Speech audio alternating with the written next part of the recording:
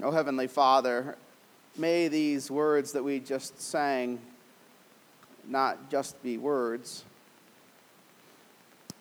nor this Christ the King Sunday, the last Sunday in Pentecost, just be another in the year, but Lord, may we truly see you as our Savior, as our King, as our Judge, and respond in joy. We ask this in the name of the Father, the Son, and the Holy Spirit. Amen.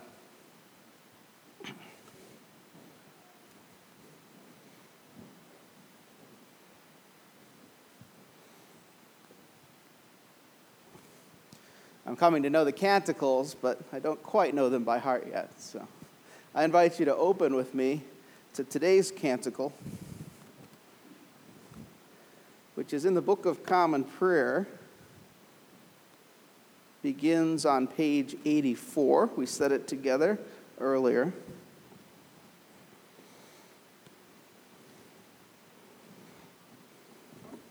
The Cantate Domino. Sing to the Lord, sing to the Master, literally. Cantate Domino.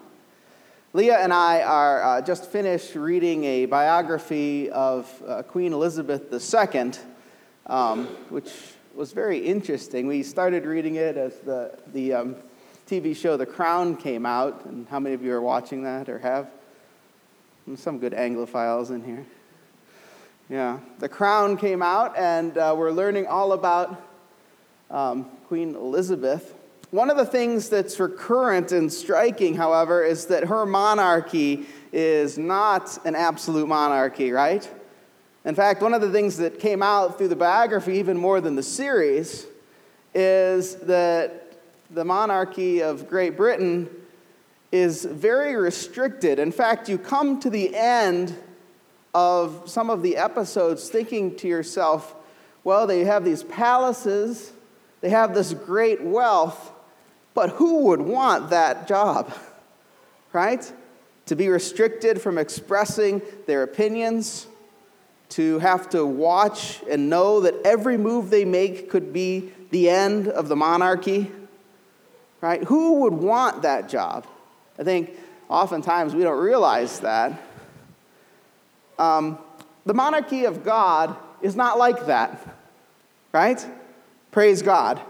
The monarchy of God is not like that, not restricted in any way. And of course, as we're going to see in today's canticle, that's a good thing, because the monarchy of God is infinitely just. He rules with equity, we're told at the end of this canticle. But if we're going through this canticle together, which is also Psalm 98, I want you to notice three things with me.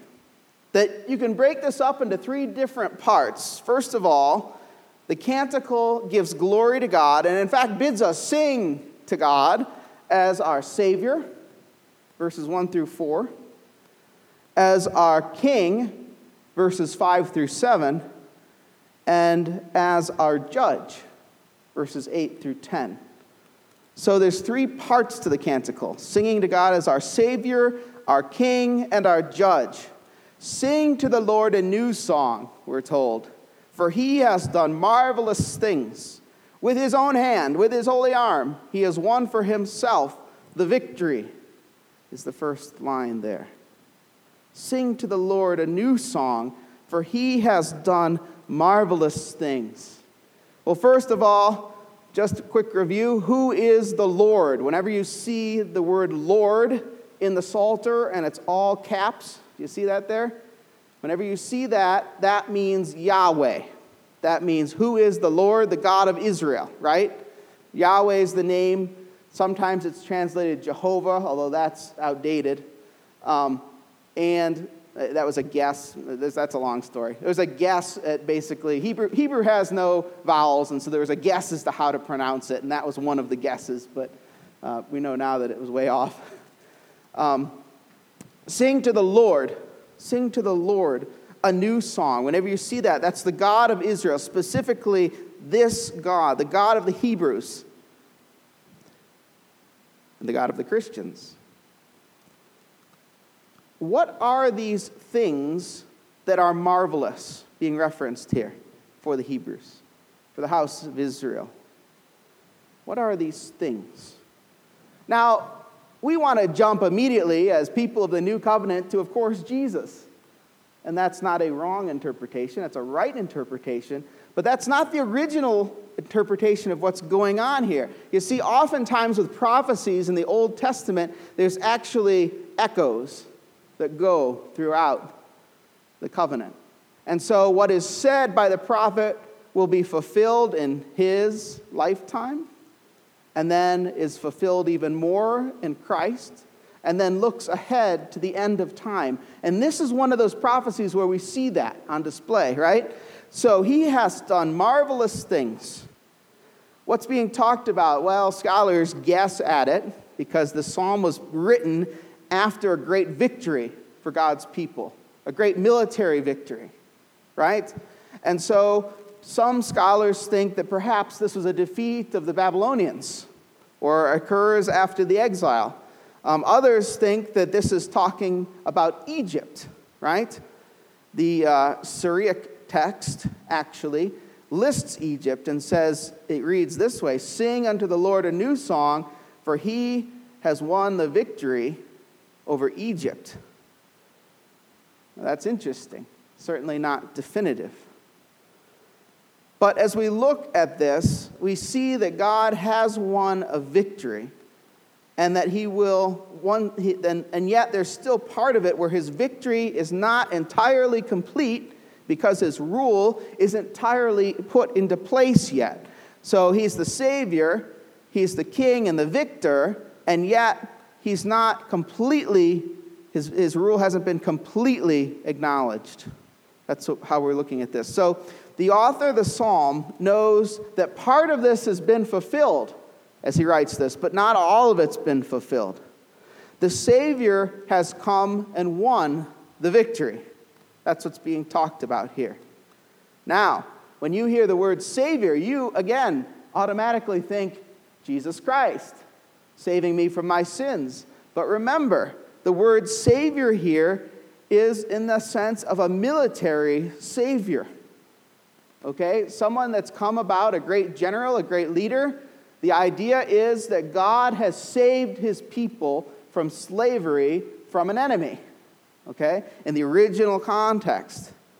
So let's just take Egypt, because I think Egypt makes sense given some of the rest of the subject of the Psalms as the enemy. The Savior has come and won the victory. And this victory that's talked about in this psalm is, as I've said, an earthly victory. The psalmist might be reflecting back on Exodus chapter 15, verse 6, for example, which reads this way: "Pharaoh's chariots and his army he has hurled into the sea. The best of Pharaoh's officers are drowned in the Red Sea. The deep waters have covered them. They sank to the depths like a stone. Your right hand, Lord, was majestic in power. Your right hand, Lord, shattered the enemy." That's Exodus chapter 15, starting at verse 6, or starting at verse 4 and ending with verse 6. So throughout the book of Exodus, God makes it clear that the Egyptians and the rest of the world are to be known, to be made aware that he is God. His mighty deeds are proof of his identity as God and his uniqueness. So let's move on to the next part of the canticle here. The Lord has declared his salvation. His righteousness he has openly shown in the sight of the nations. Do you see how that's linking together?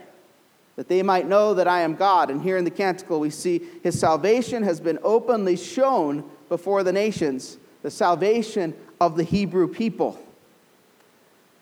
But what's fascinating is the church has always seen God's salvation of the Israelites in the Red Sea as a foreshadowing of holy baptism. St. Paul actually alludes to this in 1 Corinthians chapter 10, verses 1 and 2. Baptism in the Red Sea, they were baptized into Moses, says St. Paul, freed Israel, bringing them from slavery into the promised land, right? And you all know that story, the story of Exodus. When God's people return from exile in Babylon, therefore, they see a consistency in God's salvation. Just as he saved them from Egypt, so now he saves them from their enemies in Babylon. The psalmist here is prophesying, and perhaps he doesn't even know it. For just as in some of the canticles, the word here is translated salvation, so I've told you in some of the other canticles, what is that actual word in Hebrew? Do you remember? Pop quiz.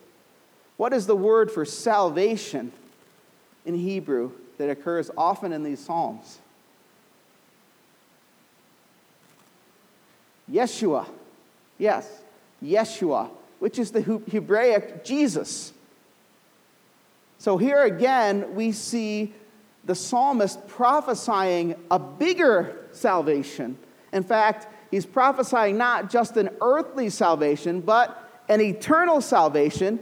And of course, on our side of the covenant, we know that as coming through Jesus. So there where it says, the Lord hath declared his salvation, his righteousness, he is openly shown in the sight of the nations.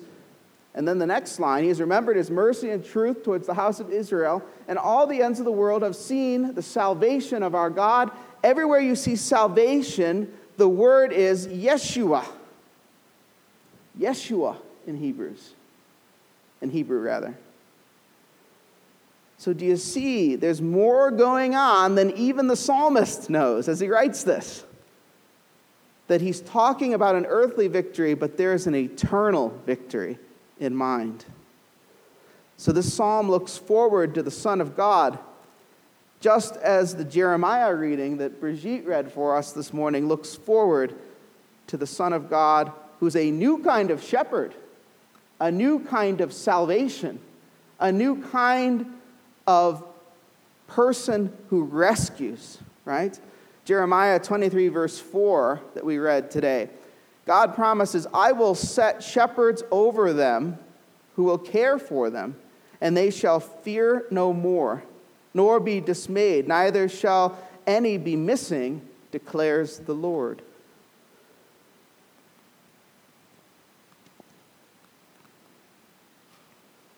A man who would embody deliverance and salvation himself. This is Jesus the Savior, the good shepherd who seeks his sheep. And so the canticle says, sing to this Savior. Sing to this Savior. But the canticle goes on to say, sing to the King, right? Because here the canticle shifts from God's people singing about Yahweh, the Lord saving them, and looking forward to Jesus the Savior, to what? All the lands. Look at the next verse. Show yourselves joyful unto the Lord, all you lands, sing, rejoice, and give thanks. We'll stop there for the moment. Show yourself joyful in the Lord, all you lands. All people are to see the reality of Israel's God, the universal King, the King of everyone. He's not the Hebrew God only, or the Hebrew King only. He's the King of the whole earth. Everything that is, everything that will be, he reigns supreme for all people. And in this psalm, God's people are faithfully fulfilling what God has commissioned them to do way back in Exodus again. Back in Exodus at Mount Sinai, speaking through Moses, God tells them in chapter 19, verse 5 and 6, now therefore, if you will indeed obey my voice and keep my covenant, you shall be my treasured possession among all peoples. For all the earth is mine, and you shall be to me a kingdom of priests. So what's God saying to them here back in Exodus? He's saying that all the world is his, that while he has a special relationship with them as his people, he is in fact the Savior and the King of all people, and that'll eventually come about. Isaiah picks up on this theme in Isaiah 42, verse 6, where he writes, I am the Lord, And of course, he's writing the Lord's words here. I am the Lord. I have called you in righteousness. I will take you by the hand and keep you. I will give you as a covenant for the people, a light for the nations, to open the eyes that are blind. That's Isaiah 42, verse 6. So the people of Israel were supposed to declare the saviorness, if you will, the salvation of God, the kingship of God, and the eternal kingdom of God. And here, in this psalm, Psalm 98, this canticle, they're doing it. They're doing it. It's a joyful thing. So oftentimes we look in the Old Testament, we see the people of God falling on their faces, right? Not in worship, but in failure to keep their covenant, right? But here, they are proclaiming God for the nations. In fact, they're calling one another to do it in this canticle. Notice what's going on. Why is this about the kingship of God? Look at the next verse. How are they to call others, all the lands to rejoice? We get specifics. Praise the Lord with the harp. Sing with the harp a psalm of thanksgiving. With trumpets also and horns. Oh, show yourselves joyful before the Lord the King. Why these instruments particularly? These are actually instruments that are used in the coronations in ancient time. So if we look back, for example, at King Solomon, David's son, being enthroned, here's what was going on. 1 Kings chapter 1, verse 38. So Zadok the priest, Nathan the prophet, and Benaiah the son of Jehoiada, and the Cherethites and the Pelethites went down and made Solomon ride on King David's mule and brought him to Gihon. There Zadok the priest took the horn of oil from the tent and anointed Solomon. Then they blew the trumpet, and all the people said, "Long live King Solomon!" And the people went up after him, playing on pipes, rejoicing with great joy, so that the earth was split by their noise. That is celebration, isn't it? That the earth be split by their noise. They're so jubilant in their king. God's chosen people here are proclaiming the good news of their king, which is good news for everybody else too. In today's gospel, we read about the two thieves crucified on either side of Jesus.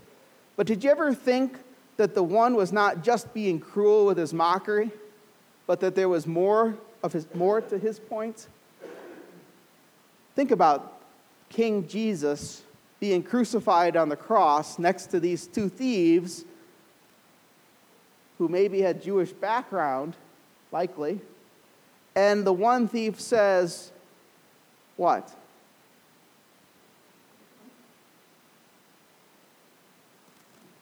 If you're really the Son of God, why not come down from here? Free us both, right? Now, there is some cruelty there, but what else is there? This thief is saying, this is not how it's supposed to be. If you're the king, what are you doing nailed up on this cross with us? Right? It's a logical question. But what that thief fails to see is what the other crucified man does see, right? Because he looks at the same Jesus and says what? Jesus, and these words are really important. Jesus, remember me when you come into your kingdom. Jesus, remember me when you come into your kingdom. The second thief sees the eternal application of this canticle. That the kingdom of this world is not yet the kingdom of our God, right? Jesus has won the victory, and yet his rule, he is king, and yet his rule is incomplete as of yet. So interestingly, does the psalmist see this in the last verses of this canticle, or this psalm. Look what he writes. Let the sea make a noise, and all that is in it, the round world and those that dwell therein. Let the rivers clap their hands, and let the hills be joyful together before the Lord, for he has come to judge the earth. With righteousness shall he judge the world and the peoples with equity. Do you see? It's harder in the English to see, but do you see how he's looking forward to these things that are to come? This king will come to judge the earth. With righteousness shall he judge the world and the peoples with equity. Therefore, the rivers are to clap their hands. All of creation is going to rejoice when the King of glory finally comes to institute his full rule. Revelation talks about this as the new heavens and the new earth. Right? We live in this bizarre middle section where Jesus has won the victory. He is the king, he is the savior, and yet his right rule has not been consummated. It's not complete yet. Right? And therefore, we still deal with sin. We still deal with wars. We still deal with rotten things that human beings do to one another, right? We still are not obedient unto the King. And yet, the good news, as we enter into Advent, we pick up this theme. The good news is that that King, who we know to be Jesus Christ, is coming again. And we'll set all of that right. That's the promise of this canticle here. Notice, with righteousness shall he judge the world and the peoples with equity. He will be a just judge that sees all things and takes everything into account. And he will judge the people with equity, with fair-handedness is the best way to translate that, with fair-handedness. It lies yet in the future for the psalmist. It lies yet in the future for us. And yet, we can be confident that Christ is the Savior and is the King. As scholar John Stott points out in his commentary on this, he says, he, that is Jesus, is already King, but the earth does not yet acknowledge his rule.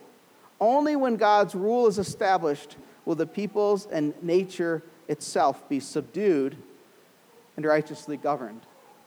Only then will we be subdued, which will be a good submission and righteously governed. Think about that. You know, we think about being subdued as not a good thing, right? But if what we're doing is not in alignment with God, is it a good thing for God to subdue us to his will?